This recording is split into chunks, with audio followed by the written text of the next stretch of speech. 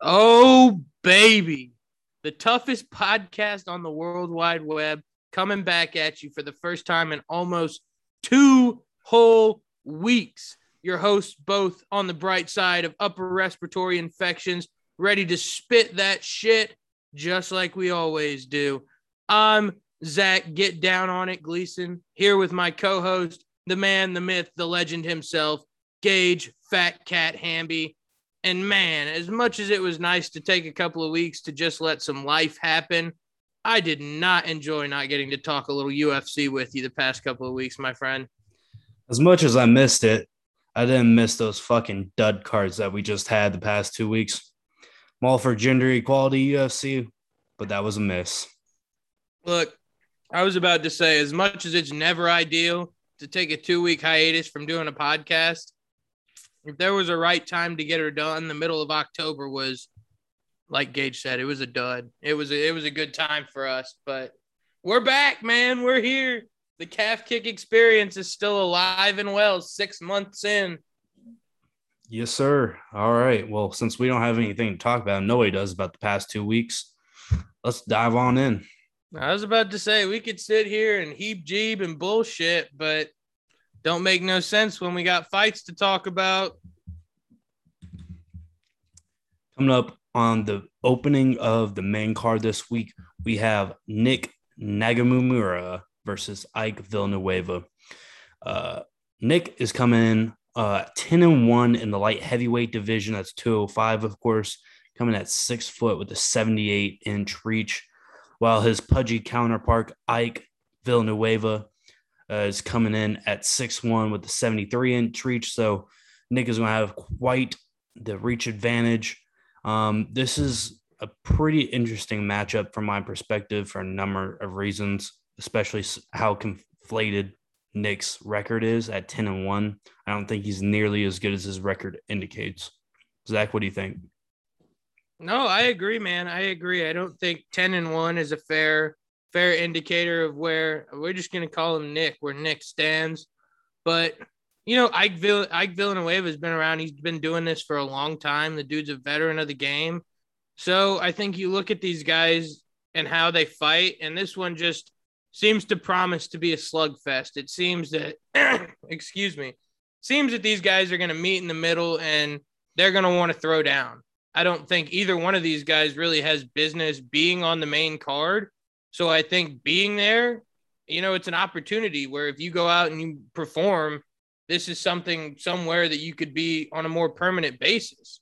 However, this is one of those fights that with the bigger guys in the heavier weight class, it could get sloppy if it goes on for 3 rounds. If we have to watch 15 minutes of this, we might get bored. We might get a little bit upset with the fact that these guys are professional mixed martial artists. They're highly trained weapons. But long story short, I think it's going to come down to who's quicker. I think it's going to come down to who's beating who to the punch. And I think just being younger, just being fresher, just being a guy who's still trying to climb the ladder, I see Nick getting a knockout here, man. I see him being the guy that's first to the punch for at least a good round. And then, into that first half of round two, some of those punches that weren't stinging so bad in the first round are going to start to connect a little bit more. Yeah, for Nick, I think what we saw in this last fight was fun to watch. I think it went all 3 rounds, if I'm not mistaken. Or Yeah. yeah, it went longer than expected, especially with them just chunking leather and throwing absolute haymakers at each other versus a fellow that trains with Stipe. I forget his name, but what scared me was how hard he got hit and just ate it. This guy has a blockhead and gets hit a lot. His boxing defense is not very good. He doesn't move out of the way. He gets hit a lot and just keeps on coming forward like a fucking zombie, which is scary, especially with somebody like Ike Villanueva on the other side. Because Ike, let me sum up his game. He gets knocked out or he knocks somebody out. There's really not an in between. He likes to throw. His boxing is actually not bad, but he's susceptible to going down. And I don't think this is going to hit the ground for either of them. I think maybe if Nick gets in trouble, he pushes him up against the fence. But for the most part, I see a slugfest. I could see it going either way. One of these guys is getting knocked out, in my opinion. I would be confident picking Nick Nigamamura, but I think his defense really scares me with Ike's power. I don't know what else to say. This is definitely not going to the ground, in my opinion. Both guys lay there like dead fish. Yeah, I was about to say, I think the only time we see a mat exchange here is, kind of like you said, if somebody gets rocked and it's just a desperation takedown, I could see it, especially if it's just a desperation shot that like they don't have any intentions of landing a takedown with. But like you said, even though Nick's boxing defense isn't that great, the dude has a granite chin. He's a blockhead. I like that. That was pretty fucking good. And I don't think Ike is gonna have the ability to connect with all of these combinations. I don't think we're gonna see a lot of punches and bunches from him. So I think you're right. I think if he can get a good counter punch right on the chin, it's very possible we could see Nick go to sleep. But I see it. I see it going the other way. I think he's going to get the finish, and I think we're still going to be frustrated on the other side of it that he's 11-1 and he's, not that special. Yeah, I'd have to agree. I mean, he has a lot of work to do coming out 11-1. But look, But only 27. Yeah, I mean, he's young, but I just don't think Ike's that good. Like, yeah, he has knockout power and pretty good boxing offense, but he's really one dimensional and is chinny, which is two things that I'm not a fan of. And old. He's like 37. Yeah, I was about to say getting chinny and having 30 professional fights is not a combination that tends to play well for people. Yeah. AKA Chuck Liddell. Yeah. But let's get on like Donkey Kong. Let's keep moving, man. All right. We have Dwight Grant coming in against Francisco Trinaldo. All right. Dwight Grant coming off a win. He's sitting at 11-3. The body snatcher coming in at 37, and he is 170 pounds. Of course, that would be the welterweight division. Tall 6'1", 76.5-inch reach. His counterpart, Francisco Trinaldo, right here. He's coming at 26-8, a seasoned vet of the octagon, coming off a loss versus Muslim Salikhov. I butchered that. No worries. He's coming at 43 years old, so he's been around the block. 5'9" with a 70-inch reach. Obviously, a height and reach disadvantage for Francisco. But if you're still 43 years old, sitting in the UFC and fighting, you got something. They're not going to keep you around and, let you collect Social Security. You know what I'm saying? No, man, I agree. I couldn't agree more. What they say is you have to be afraid of an old man who's still alive in a game where men die young. Like, this is not a game where people live to stay and fight at 43 years old, especially in the UFC, where we're seeing them constantly taking new prospects on, weekly, almost daily, it seems like at this point. But the crazy part for me is that y'all know I don't like to pick the geriatrics. I don't like to pick the guys that look like their grandpa walking into the ring. But as every single time, we've probably picked Francisco Trinaldo 3 times now since we started the calf pick experience. Every single time I want to count this dude out, he manages to show me something. His last fight with Muslim Salikhov was his debut at welterweight. So it's crazy to see an old dog that's still learning new tricks, because after not having to kill himself to get all the way down to 55, he actually looked really fucking good. And I think he won that Salikhov fight. Luckily I picked against him, so it worked out in my favor. But, Trinaldo had his moments, and I don't think Dwight Grant is as good as Salikhov. I don't think that there's anything particularly special that jumps off the page about Dwight Grant to me.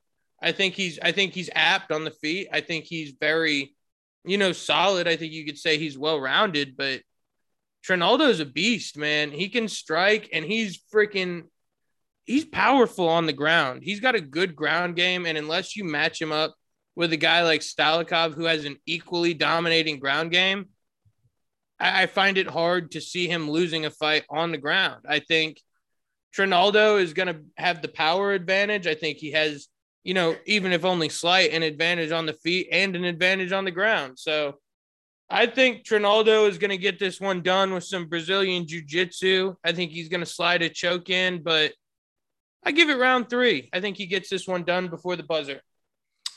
Yeah, I have to agree. Francisco Trinaldo is built like a redneck shithouse. And I like him. I think he hits hard. I think he still has some juice in the tank. He obviously showed that against Jai Herbert 2 times ago. But I mean, Dwight Grant is just frankly unimpressive to me. Again, another guy with a conflated record or inflated. I don't know what the word is. 10-3, but he's 37 years old. He hasn't really fought anybody, that I would be, oh yeah, that's a good win. He's definitely moving up in the ranks. No, I mean, he sits here, parries, and just walk around the octagon like that. And like the last fight I watched him out, it irritated the hell out of me. Like, you have to throw a punch, and throwing a punch from 5 feet out is not going to do you anything, that really irritated me, and one reason I'm picking against him. And I think Trinaldo is really just about the action. He's about going to war. And I can't say that for Grant. That doesn't mean Grant can't knock him out. I think Grant is a strong boxer when he decides to get in there, but I feel like he's a little bit scared to get hit. I think he's a little bit more timid than he should be. I like to get him into the fire more. That's just my personal kind of approach, kind of like Aspen Ladd last week. But no, it's just funny, man, because Francisco Trinaldo is in his 40s, we treat Dwight Grant like he's this kid, but he's almost 38 years old, or he just turned 38 years old. Like, the dude is not a spring chicken, even though he is newer to the professional MMA game. And then you look at his record, and the only guy with any merit, besides for maybe a washed up Alan Juban, but the only guy with any merit he's fought is Daniel Rodriguez, and D-Rod knocked him out in less than half a round in 2020. So, and he couldn't even put D-Rod out. I mean, he hit D-Rod with everything he had and still didn't put him out. No, I think, like you said, he's been very timid. And because he's probably going to have the bigger presence, the bigger frame going into this fight, I see the exact same thing happening where he tries to walk Trinaldo down, get his back up against the cage, and then swarm him there. But if you're even the slightest bit crafty with your strategy and even the slightest bit quick, that's not something that works in the UFC. So I don't imagine a different result for Dwight Grant on Saturday night. I think we're both pretty emphatic. We're going with the 43-year-old still doing it in the octagon. Let's get on to some odds. I was about to say, we didn't even look at the odds for the last fight, but I really don't think that that's a bad thing because they're not great, and that's not a great fight. Here, my friends, we have a chance to make a little bit of money. All right. Dwight Grant coming in with plus money as the underdog at the best you can get him as that plus 110. Trinaldo is coming in as the minus 125 favorite. Is that gonna let you bang this off first? What do you think? I mean, money line being at minus 125, I think that's a great value pick for Trinaldo. I think kind of scares me because I don't remember the last time that he was, a pretty, not even substantial, but a definitive favorite going into a fight. So I guess that gives me some reason to be nervous, but I like the fight doesn't go to decision at plus 110. I think that's your chance to get some plus money. I'm not even going to try to touch an over under on the rounds right now just because, this thing very well could go to decision. Vegas has it at minus 140 to go to decision. I'm thinking it goes to decision. I'm almost positive that this goes to decision, man. Yeah, I don't see Grant getting a TKO, like I said, and I probably don't imagine Trinaldo's going to get one either unless it's on a counter punch that just connects square across the chin because Grant's being too aggressive. But Trinaldo by submission at plus 1,000. That's what I was looking Obviously, at. it's at plus 1,000 for a reason. You know, obviously, it's not just up there so they can give away free money. But if you're really looking to snipe something here, those are great odds on something I see being a very realistic possibility for this fight. Yeah, no, by no means is it a lock, but good Lord. I mean, I think if anything happens, I mean, the worst possible outcome, Trinado hits him with something, stuns him. He goes down to the ground, sinks in the rear naked. But, you don't know. It's hard to kind of guess these things, but plus 1,000, if you're looking for some plus money and just kind of put a little bit here, a little bit there, try to get a good return, then that's something to definitely look at. I mean, even worst case scenario, if you side with Gage and you're like, well, this one's definitely going to go to a decision because Grant can't scrap and Trinaldo's a grandpa, but Trinaldo wins by decision is at plus 230 right now. I feel like that's a very solid bet, especially if you're just going to take the money line. At this point, I think it's fair to say that there's probably not definitely, but probably not going to be a knockout. So at that point, you have plus 1,000 for a submission or plus 230 for a decision. So you can go down and get your plus money. You just have to work for it. Yeah, absolutely. Bitches. Boats and hoes. Boats and hoes. All right. Our third fight of the night is Alex Caceres versus Seung-Woo Choi. Of course, we've already had a fight with Seung-Woo Choi where he just absolutely obliterated Julian Erosa. And I called that fight wrong. And that was a quick finish. And my pick got finished quick. So this week, he's fighting Alex Bruce Leroy Caceres. And he's coming off a 4-fight win streak. He's 33 years old, fighting in the featherweight division at 145. He's coming at 5'10 with a 73.5-inch reach. Our boy Woo Choi is coming off a 3-fight win streak. He's 28 years old. He's at 6 foot and a 74.5-inch reach. So these guys are eerily similar in height and reach.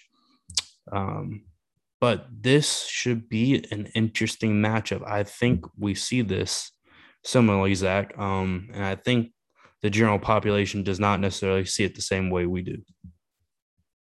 Well, probably not. I'm sure looking in advance at the odds, Seung-Woo Choi is a pretty substantial favorite here. And I see every reason why. The dude is absolutely dangerous on the feet. I mean, the dude can put your lights out. And for being a 145-pounder, being on the smaller half of the weight divisions, that's always something that we find interesting. That's always something that we want to watch. But he's lightning quick. His combinations are so fast. It's incredible.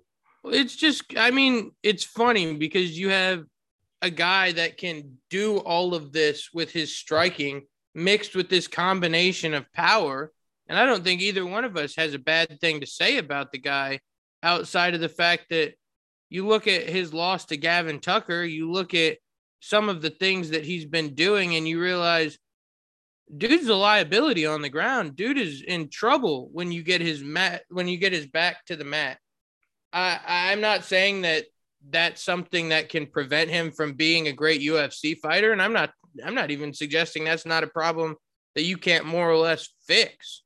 But based on what I've seen of this dude's groundwork and knowing that my boy Bruce Leroy can wrestle, my boy Bruce Leroy can get your back to the mat. He's no slouch striking, but I think if you have to give the advantage to one or the other, Choi's probably the better just straight up striker. And if this was a Muay Thai match, I would significantly favor Choi. But Caceres is good on the feet. He's good on the ground. And I think that combination of being the better, just all around, well-rounded mixed martial artist, I think it's going to get him the win. I think he's going to probably get a win by decision, but I think he's going to churn Choi out on the ground and make his life very unpleasant for 15 minutes. Yeah, I think Alex Caceres definitely, if his camp, you know, is smart about it, you realize that you don't necessarily have the edge in the stand-up striking, and that his ground game is far superior than Choi's, and that it's going to be a liability for Choi. But however, I don't think you're necessarily giving Alex Caceres as much props as we need to on the striking aspect of his game. Um, it's very interesting to watch his fights, especially when he stands up with somebody. Like his stand up brawl with Steven Parker, who's notorious just, come at you with Yeah, no he's a regret. banger. Yeah, he's a banger.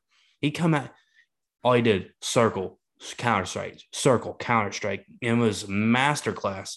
He tore up Steven Peterson, who's no slouch. He's a good fighter. Yeah, Not no. great, but he's fun to watch.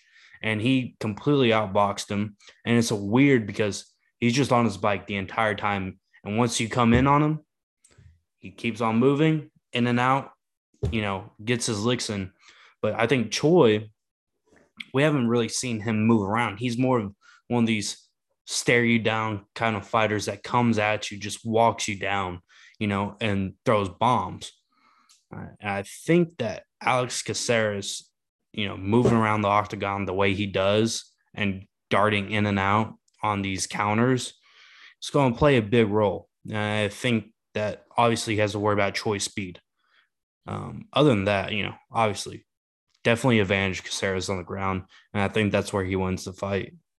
No, I agree. I think Caceres is definitely a very good striker. I think it makes me nervous to realize that he's been finished on nine, in nine separate fights, with I believe a majority of those being knockouts. So I'm a little bit concerned about how his chin stacks up against Choi's power, but like you just kind of hinted at, like it's really hard to judge somebody's chin when they're not getting hit. I'm not gonna. I think Choi is gonna land his punches, and I think he's going to have some moments in this fight. But I think it's going to be predominantly Caceres. I think we're predominantly going to be watching Bruce Leroy do his thing. Yeah, I mean, it'll be interesting to see how long it takes him to take this to the mat, especially with Alex, being on his bike. Probably, I'd say the whole first round and making Choi come after him, and then you get to the second round and you get a takedown because his legs are a little gassed, Choi's, by just trying to chase you around the octagon. I think that would be very interesting to see. But I think the matchup really favors Caceres. Couldn't agree more. The odds, however, say otherwise. But that's why we're here. We're here to make money, folks. Alex Caceres coming in at a sizable. I don't know how to get rid of this. Oh, there's X. Yeah. Caceres coming in at a sizable plus 245 underdog. And Wu Choi, sizable favorite, of course, minus 278. So if you're agree with anything that we have to say, you're licking your chops here and you're ready to hit the bank. You see any prop bets that you also would like? I mean, I couldn't agree with you more that getting plus money to this degree on this fight is like a gift, but they're not giving us any gifts, the bookies, in terms of over unders, in terms of decision picks. It's pretty unanimous. It sounds like that this fight is going to go to a decision. So if you're going to bet on Choi and just FTCKE, fuck the calf kick experience, yeah, I suppose you could probably get some good odds in there, but I don't know. I'm not coy on Caceres. Either wins by knockout or by submission. Maybe Choi will win by a knockout if he's going to get it done. That's how he's going to get it done in my head. But I don't know. Where is I maybe mean, you could Sakaris get, wins by unanimous decision at plus 600. That's a pretty good bet for me on this fight, I think. I mean, I could also see, once again, submission plus 1235. I mean, that Yeah. not bad. I mean, I wouldn't parlay that necessarily, but it's worth taking a shot in the dark, man. I mean, as much as we see this going to ground for Caceres, I don't think it would be, by any stretch of the imagination, hard for him to get a sub, especially with his prowess on the ground. No, So I hear you. And look, just Sakaris to win by a decision is at plus 490. So realistically, if we're looking at the fights we've covered so far, this is probably your one to really maximize your bank. It's a little bit more risky.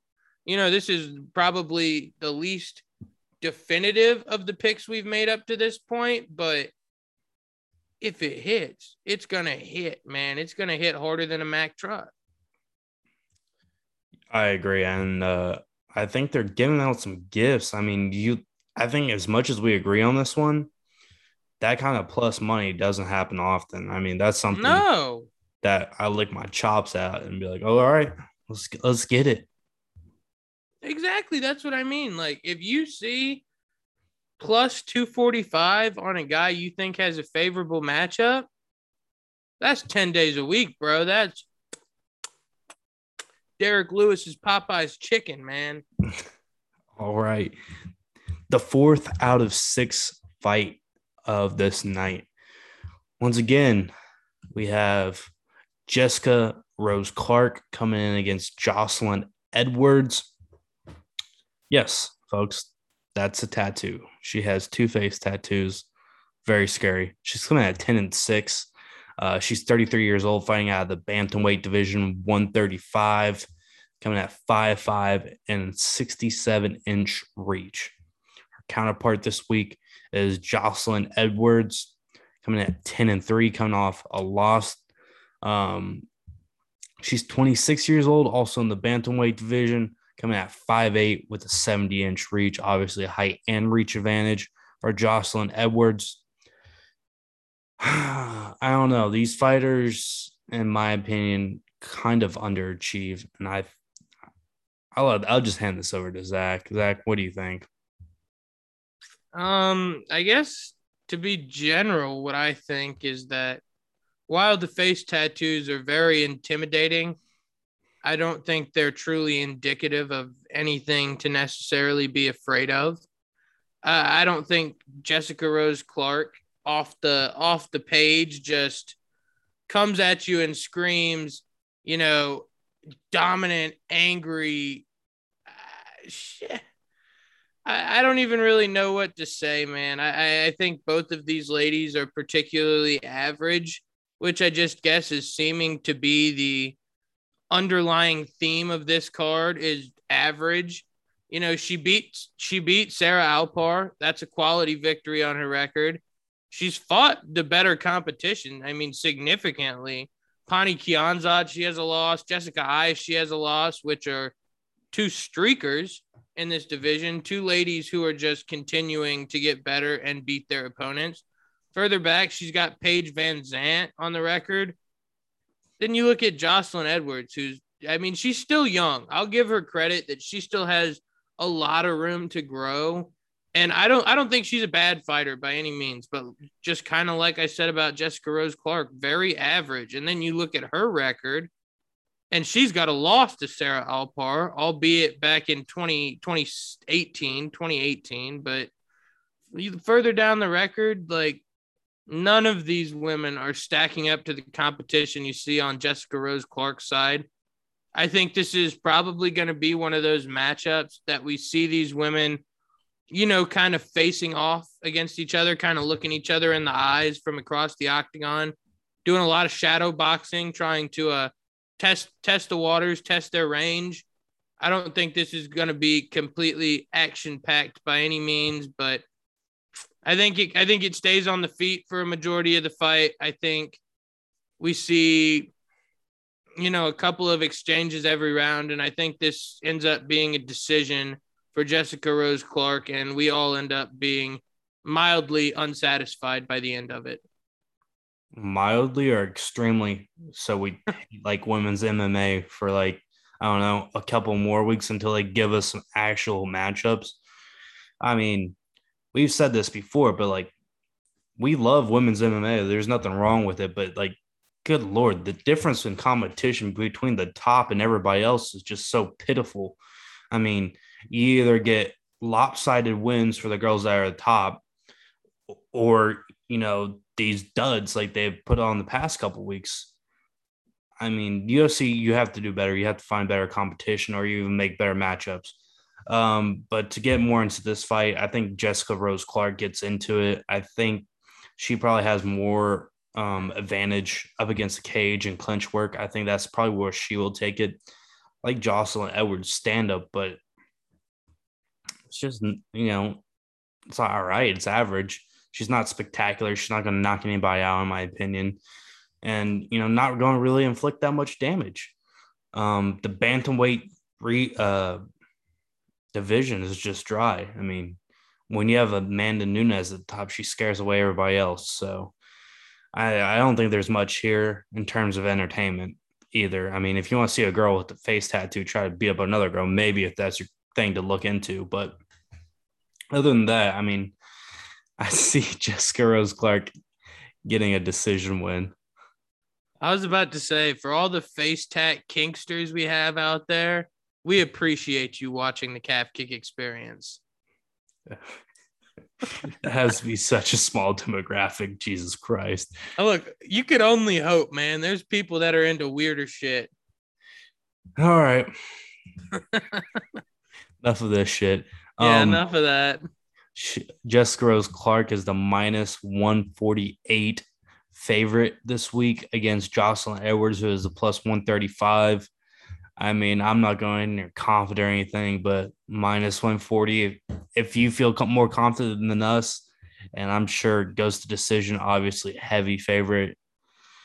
I'm not really seeing anything here that excites me, or, when you got wins by TKO above plus 500, you're not going to really see any fireworks. It's tough because you look at, when Jessica Rose Clark is winning, she's winning by decision. She's winning by decision, and she got the knockout over Sarah Alpar, but that comes with 4:21 left, or with 4:21 in the third round, 30 seconds left in the fight, if that. Long story short, what I'm getting at is you might think she has the advantage on the feet, but she's not known for finishing fights. She's not known for getting in and out of the octagon quickly. My whole point is that you can take her at money line at minus 148, but if you go down and take her by decision, you get plus 140. And I have no disrespect towards Edwards. I have no bad wishes for her, but I think Jessica Rose Clark is probably going to win all 3 rounds. So if you can get unanimous decision at plus 185 to make yourself a couple of extra bucks, like, that's not a bad bet either. I think probably saying that the fight in general goes to a decision at minus 275 could play in your advantage if you were going to make some parlays on this card. But just generally, I think Clark by decision, and unanimously so, is the play. Yeah, I'm not taking any props. I'm just taking Clark just because, but not really liking it, Zach. Not really liking it. I couldn't care less myself either. Hey, we're just waiting for 267, 268, 269 even. I was about to say, who took him to the bank on 266? These motherfuckers, these guys. We took them to the bank, and that's a fact. That's a fact. And it's a fact that we have our co-main event coming up. Grant Dawson versus Ricky Glenn. Grant Dawson coming in at a solid 17-1, stellar record for the lightweight. Of course, that's 155 pound division. He's 27 years old, too, so very young in the game, and one of the most ferocious divisions in all of the UFC. Dawson's coming in at 5'10" with a 72-inch reach. And then on his counterpart, we have Ricky Glenn coming at 22-6-1. He's 32 years old, and he's coming at 6 foot with a 70.5-inch reach. I think we see this the same way as a lot of people, Zach. There's only one way this fight goes, and that's with Agreed. Ricky Glenn's back on the mat and getting drowned like a wet blanket. Agreed. I think Grant Dawson is just going to take it to him. He's going to get him down the ground, whatever he has to do, which I don't think Ricky Glenn's going to put up that much of an effort. I think he's going to get taken down pretty easily, ground and pound through the floor like Hulk smash. And I can't say if it's going to be a TKO or not, but Dawson all the way. He's taking this home. But it's interesting to see how Dawson has improved since the last time we've seen him and how he gets into his takedowns, because everybody knows what his game plan is. It's to take you down and to beat you up on the ground. However, he does have the ability to stand. I don't think his hands are as crisp as a lot of guys in the division to keep up with, but his kicks are actually really damn good, and I feel like they're underrated. And they keep his opponent at distance. So whenever he does go in to throw hands, and, back out, throw some kicks, keep distance until he decides to shoot. So taking Dawson. Look, I couldn't agree more with you on that, man. Ricky Glenn, the gladiator, the dude's a scrapper. He's a guy that's been around the block a time or two, one of them Team Alpha Male boys from Central California, but there's just not anything too impressive to look at with his record outside of a win over Gavin Tucker 4 years ago. So I just don't think, like you said, I think the stand-up's pretty good. I think he'll be able to hold his own on the feet. But if you look at the other side, man, Grant Dawson has been so impressive since, especially since being in the UFC. That last knockout he had coming with 1 second left in the whole fight. Look, people talk about Cody's knockout versus Asensio being good because it was right at the horn, and then they neglect this knockout where not only did he he TKO'd Leandro Santos, he knocked him out cold. He put the dude's lights out. You saw his eyes roll into the back of the head, and Knocked Santos his mouthpiece out of his realm. mouth. He went to the fucking shadow realm. It was incredible to watch that fight too, because Santos is a guy that's, pretty respectable on the feet. He's somebody that people said, oh, well, if Grant Dawson can't get this to the mat, he's probably going to lose. Well, and ironically enough, he didn't get it to the mat, really. No, and he outstruck Santos. I think Santos got the better of a lot of exchanges. I think that would have been a close decision for Grant Dawson either way if that didn't make it to the bell. But, I think that was a big test for him. I don't think Ricky Glenn is going to be even close to, the problem Leonardo Santos gave him. No, I think if you want to look at this from the Vegas perspective and you say American football as your sport of comparison, where it's who beats who at a neutral site on a given day, I think Leonardo Santos beats Ricky Glenn in a neutral site in a fist fight on any given day. And I think if we're using that as a method for comparison, given that it was, March isn't recent, but it's not as long as it's been since we've seen Ricky Glenn, if I'm not mistaken. So based on all the factors, I guess Ricky Glenn fought in June. Okay. He did get a win in June and he got it pretty quickly, but looking at the factors here, I agree. I think this is going to be all Grant Dawson. I think Dawson's going to have the advantage both on the feet and on the ground. And the only thing that's really going to be an issue for him is having that game plan and being able to implement it. Being a Team Alpha Male guy, we know Ricky Glenn is going to have a game plan. He's going to come in with a strategy that should put him in a good position to win this fight. So it's all going to come down to who really executes. And I think when it comes down to execution, KGD all day. Couldn't agree more. Could not agree more. But we should be looking for the Grant Dawson hype train to start rolling, folks, after this week. I think it's his time. I think the UFC should put something behind him. a la, Patty the Batty. I think these two would actually be a phenomenal matchup in the future. Guys with real good records, both great on the ground. I think it would be an interesting fight. I think it would be a fair fight. No, I think it's funny, and I know we're supposed to be talking about the odds, which we will, but as long as Patty the Fatty is coming up, Patty the Fatty, I think the UFC is playing this very smart. I don't think Luigi Vendramini is a small name. I don't think he's a bad fighter by any means, but I think that was a very safe fight to get the Patty hype train rolling. And I'm not saying the Patty hype train wasn't already rolling. Cage Warriors is a very respected promotion. It's the biggest promotion in all of Europe, but I think they would be some damn fools to throw Patty to the wolves and give him a Grant Dawson or a Terrence McKinney or one of these young up and coming 155ers that's just whooping dudes' asses.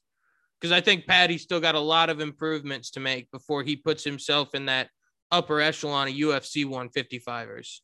Anywho, back to the odds. Grant Dawson minus 350 favorite, which is kind of tough. Actually, is really tough. Ricky Glenn coming at plus 310 underdog. Obviously, I think we're pretty staunch, if you haven't noticed, on Grant Dawson taking this. So we're going to take a look and see how or what we think he's going to get to do the win. Zach? No, I agree with what you said. I mean, you hit it. And if y'all don't ever watch these videos past the 2 or 3 minute mark, Gage gave you the bet.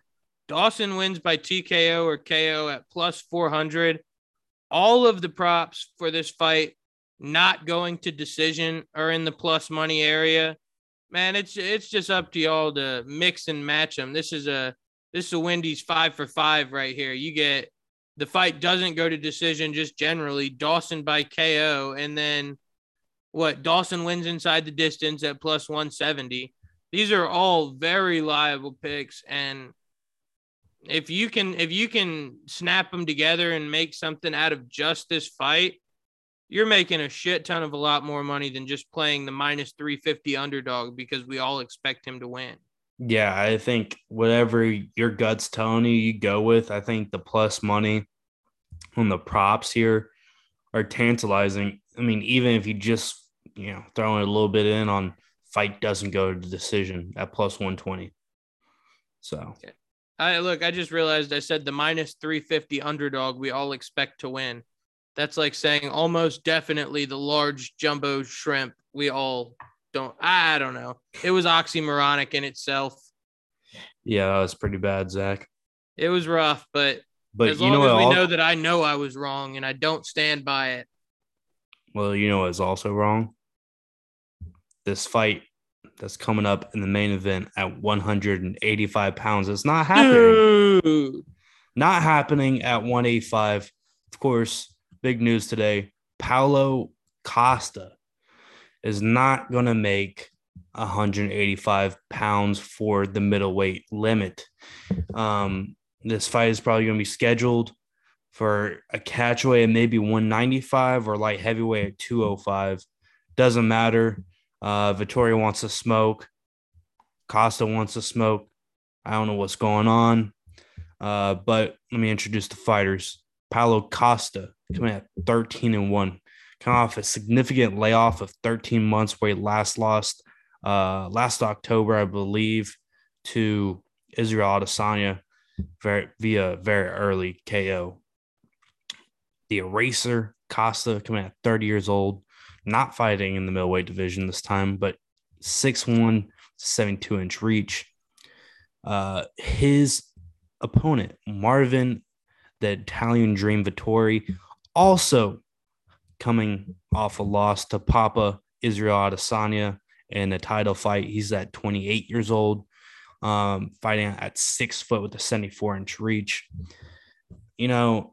I think that this not making weight or making a catch weight makes this a lot more interesting, especially for Costa, but not saying that Vettori's not a huge guy either. I think Vettori is a massive 185er. But, everybody has their theories about why Costa is not making weight this week. You can go to More Plates, More Dates on YouTube and look up Paulo Costa from our boy Derek going over the steroid cycle what Zach thinks he's on. But who knows? But I do know one thing, Zach. Israel Adesanya lives rent free in both these guys' heads. No, I couldn't agree more. He's daddy to both of these children, and quite possibly the funniest piece of content I watched all week that I took in all week was Israel Adesanya breaking down this fight, because while he gives props where props are due, he gives none unless you earn them. And quite truthfully, his summary of the fact that both of these guys suck should be a very good indicator of the fact that he's on a whole nother planet than the entire rest of the middleweight division outside of maybe Robert Whittaker, because these are definitively two of the top 5 guys in that division. These are easily two of the best contenders we have at 185. They're the last 2 challengers. And I just at 185. Yeah, you're absolutely right. They're the last 2 to fight for the title. And it's crazy because you already hinted at it. And I'll give my theory that, like, Paulo Costa trying to make 185 is going to end up the exact same way TRT Belfort did, I feel like, where if you can make 185, you're going to knock dudes' heads off like a Pez dispenser. But the odds of you making 185 at that point are just so slim, especially if you mistime your cycle and you're in this bulking phase at the time you need to be cutting weight to make a fucking weigh-in and be. He's 211 pounds as of Thursday, and he's supposed to be 185 pounds as of Friday. So I'm just not sure what the logic was there. Quite simply, it seems as if Paulo Costa is very indifferent towards the whole idea of even having to make weight. I just watched an interview with him where he basically said, why would I kill myself to make 185 pounds and make weight if I just know they're going to let me do this catchweight fight?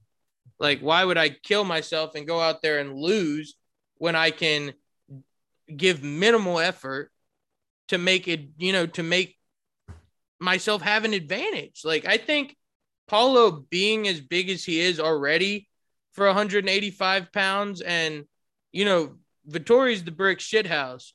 La brick is shit the house, say. But, one that can withstand meatballs, son. Look, I'm not saying he's a small guy, but he's significantly smaller than Paulo Costa. And if you're going to give Paulo 10 more pounds over him, look, man, I think that this fight had very minimal implications on the middleweight division as it was, because neither one of these guys was walking straight back into a title fight, but the winner was always going to keep their name relevant. Now I think both of these names stay relevant, and this fight holds very little implication because it's not going to be at 185 pounds. Long story short, if we're going to call this analysis or breakdown or whatever, I'll pass the torch back to my homie. But I think Costa is going to be better on the feet. And unless Vettori can survive the onslaught of what he's going to get in those first 2 rounds and just grind him out, I know he's a tough guy to finish, but I think with the size and strength advantage that he's going to have, if Costa can connect, he rocked Yoel Romero, which was not something we saw done very regularly throughout Romero's career. So I think Costa definitely has the ability to rock Marvin Vettori, and I imagine that he will put his lights out, especially at 195 or over 200 pounds. Yeah, I think it's safe to say that anybody that's a fan of MMA that has previously been exposed to Paulo Costa prior to his title fight against Adesanya, you saw an absolute savage fucking vintage. I'm talking axe murderer, Vanderlei Silva style. I'm talking knocking dudes' head off, getting into absolute fucking wars. Something that nobody can like. It's entertainment. It's pure sport. and I want to see it. I want to see it so bad. I want to see a vintage Paulo Costa fight so fucking bad. Um, and I think he has the power to knock out Vittori, like you said. But one thing that scared me into his press conference today, he goes, "I don't watch tape on Paulo, on Vittori." He didn't watch any tape. He doesn't know what his game plan is. He said, "I've watched very little." And he's just going to go out there and do what he does. I'm like, bro, I haven't really seen your takedown defense. I know Yoel Romero kind of had a stand-up battle with you and didn't really keep you down whenever he did take you down. But for the love of God, you got to defend these takedowns. Vittori's takedowns are relentless. I mean, pretty much the only guy in the past few years that have been able to stop his takedowns is Izzy. And we all know Izzy is very good at it. Um, but yeah, I think Vittori, he's going to get all headstrong and want to go in there like, yeah, this guy's a brawler. This guy likes to throw. I like to throw. Let's chunk some leather. We're going to meet in the middle. And I think once he catches one punch, he's like, nope, not doing this. I'm going to take this guy to the ground. But because I want to see a war, I'm going with Costa. Look, man, you have to give props where props are due for a guy being a tough guy and saying, I trained my ass off. I'm a real fighter. I'm here to fight. But I can't say enough about what this size, move up is going to give an advantage to Paulo Costa.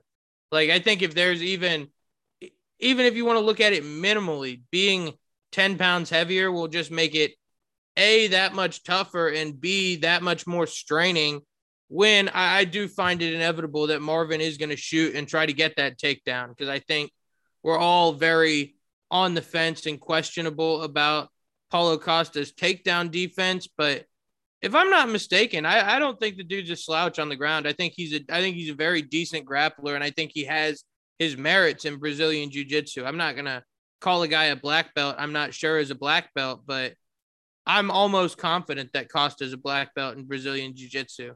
And I'm not saying that we talk all the time about guys having a difficult time winning fights off their back. I'm not saying that makes the difference here, but I am saying that he's not going to lay on his back like a starfish and just take it in the ass from Vettori.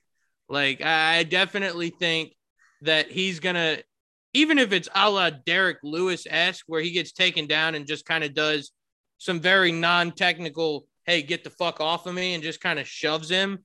I think Marvin is going to have a very difficult time getting things going, especially because we saw how easy Adesanya was able to keep him kind of at range and just neutralize everything he had offensively. Yeah.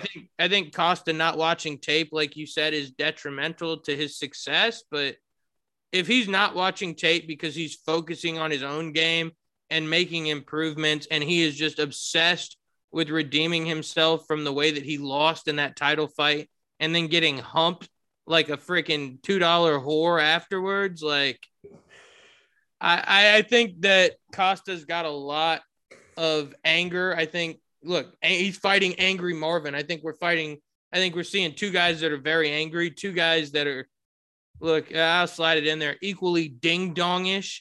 You see that picture of Marvin Vettori before his Izzy fight with his shorts on backwards. And then you see Costa, who said, well, I lost to Izzy because I got anxious and drank 2 bottles of wine the night before the fight. Like, how stupid are you? Anyway, They should put a belt on the line. MMF. Mad motherfucker belt.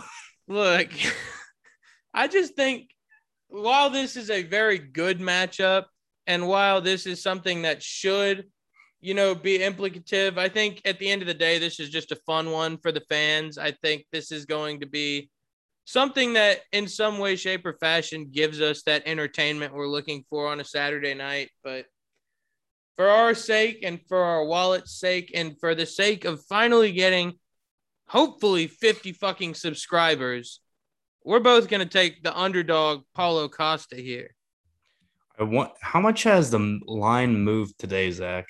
I feel like it's probably shifted. But let me see. Let's see.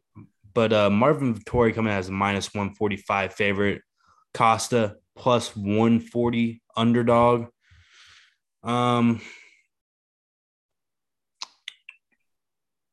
really anything, here in the rounds that I see that's too tantalizing. Dude, this is just because you brought it up. This is one of the crazier things I've seen in a while. That this fight opened, it got announced and opened on August 4th. And Paulo Costa was a minus 150 favorite.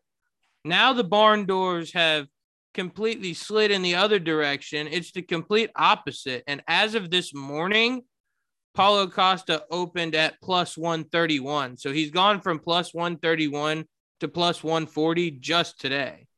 Which, I mean, that could be just one or two guys making fat bets on Vettori, but it seems like everybody's undervaluing Paulo Costa just because they think that Izzy mind fucked the guy. Yeah, well, one thing that I worries me for sure in this matchup is he said something in his press conference when he was asked, why didn't you make weight? Was it due to an injury? He said, I'll let you know after the fight. So there's something going on, in my opinion, but I don't care. He's underdog. I think he's better. Hopefully his ailment is not significant and he can compete. Just be wary.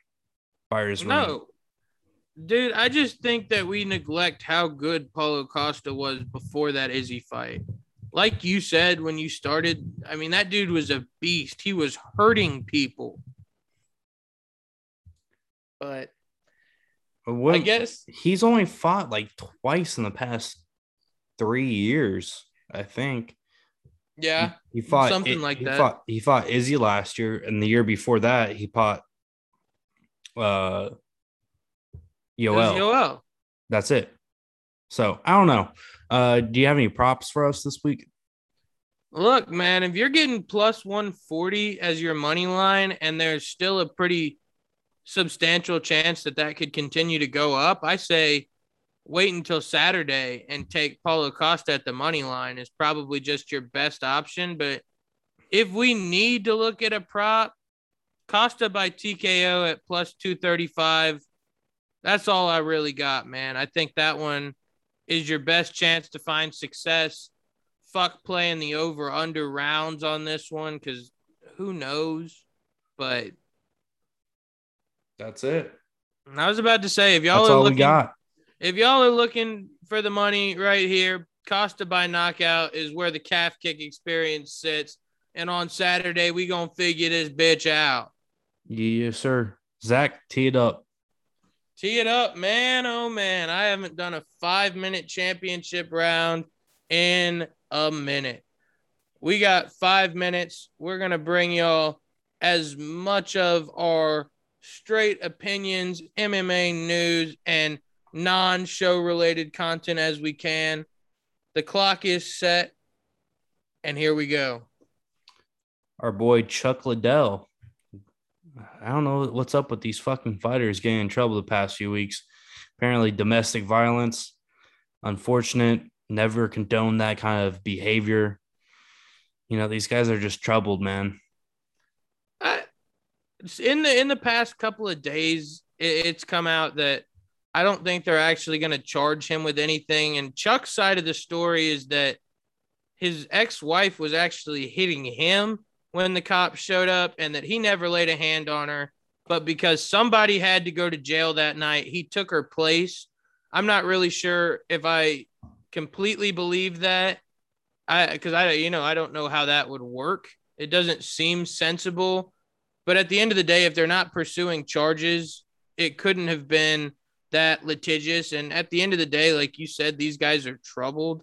And I think it's really becoming alarming the rate in which it seems like CTE is starting to come for some of these guys' brains. Well, yeah. I mean, on just to further my point, we've had Luis Roberts. He's got in trouble. I think he had domestic no. Yeah, Luis Pena, Violent Bob Ross got arrested twice in the past 6 months for domestic violence. Yeah, what a fucking schmuck. Fuck that guy. violent Bob Ross looking motherfucker. And then I saw something today. A former UFC fighter got off of attempted murder charge by plea of insanity. Yeah. He tried to murder his sister, former UFC fighter. Yeah, I saw Crazy, that too. crazy sport. You have to really take into account what these people do for a living and how much damage their brains take. It's quite unfortunate. No, I agree, especially looking, just in a whole at the John Jones situation that took place. Look, you can't give that guy any more chances because at this point it's become clear that he's just a master emotional manipulator. He is going to make himself look like the victim and he's going to make us feel bad for him regardless of the circumstances. But it's hard to dismiss what he said about I have brain trauma, and when you mix brain trauma with alcohol, that's like loading up a time bomb and expecting it not to explode. So, hopefully we can get John off the sauce. But like you said, it's just very disheartening to see what's happening to some of these guys 5, 10 years even after they come out of what you consider to be their prime in mixed martial arts. Yeah. But on a better note, we have 267 and 268 back-to-back weeks after this.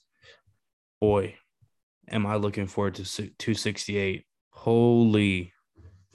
Dude, that is a drop a load in your undies 2 weeks in a row kind of situation. So as much as both of us, as much as the MMA community wants to hold a grudge against the UFC for kind of putting on some dud cards the past couple of weeks, you got your light heavyweight Grand Prix fights in Bellator last weekend. So that, I guess, almost made up for it. And if you really look at 267 and 268, they're stacked from the early prelims through the top of the main card. If they dispersed some of those fights, sure, they could have put on better fight nights, but why would you when you have people that are going to pay to watch these fights? I'm a streamer at heart, but if it comes down to it, I will pay every dollar for 268 just to make sure I don't miss even a second of that action. Yes, sir. There's nothing, no shame in that. No shame in that at all. I think Look, 268 is going to be a phenomenal card. I think Justin Gaethje versus Michael Chandler is going to be an absolute war. no, And the funniest thing I saw about that today on Twitter? I am going to pray tonight that Chandler versus Gaethje doesn't end up like Lewis versus Ngannou did. stop it. Stop it right now.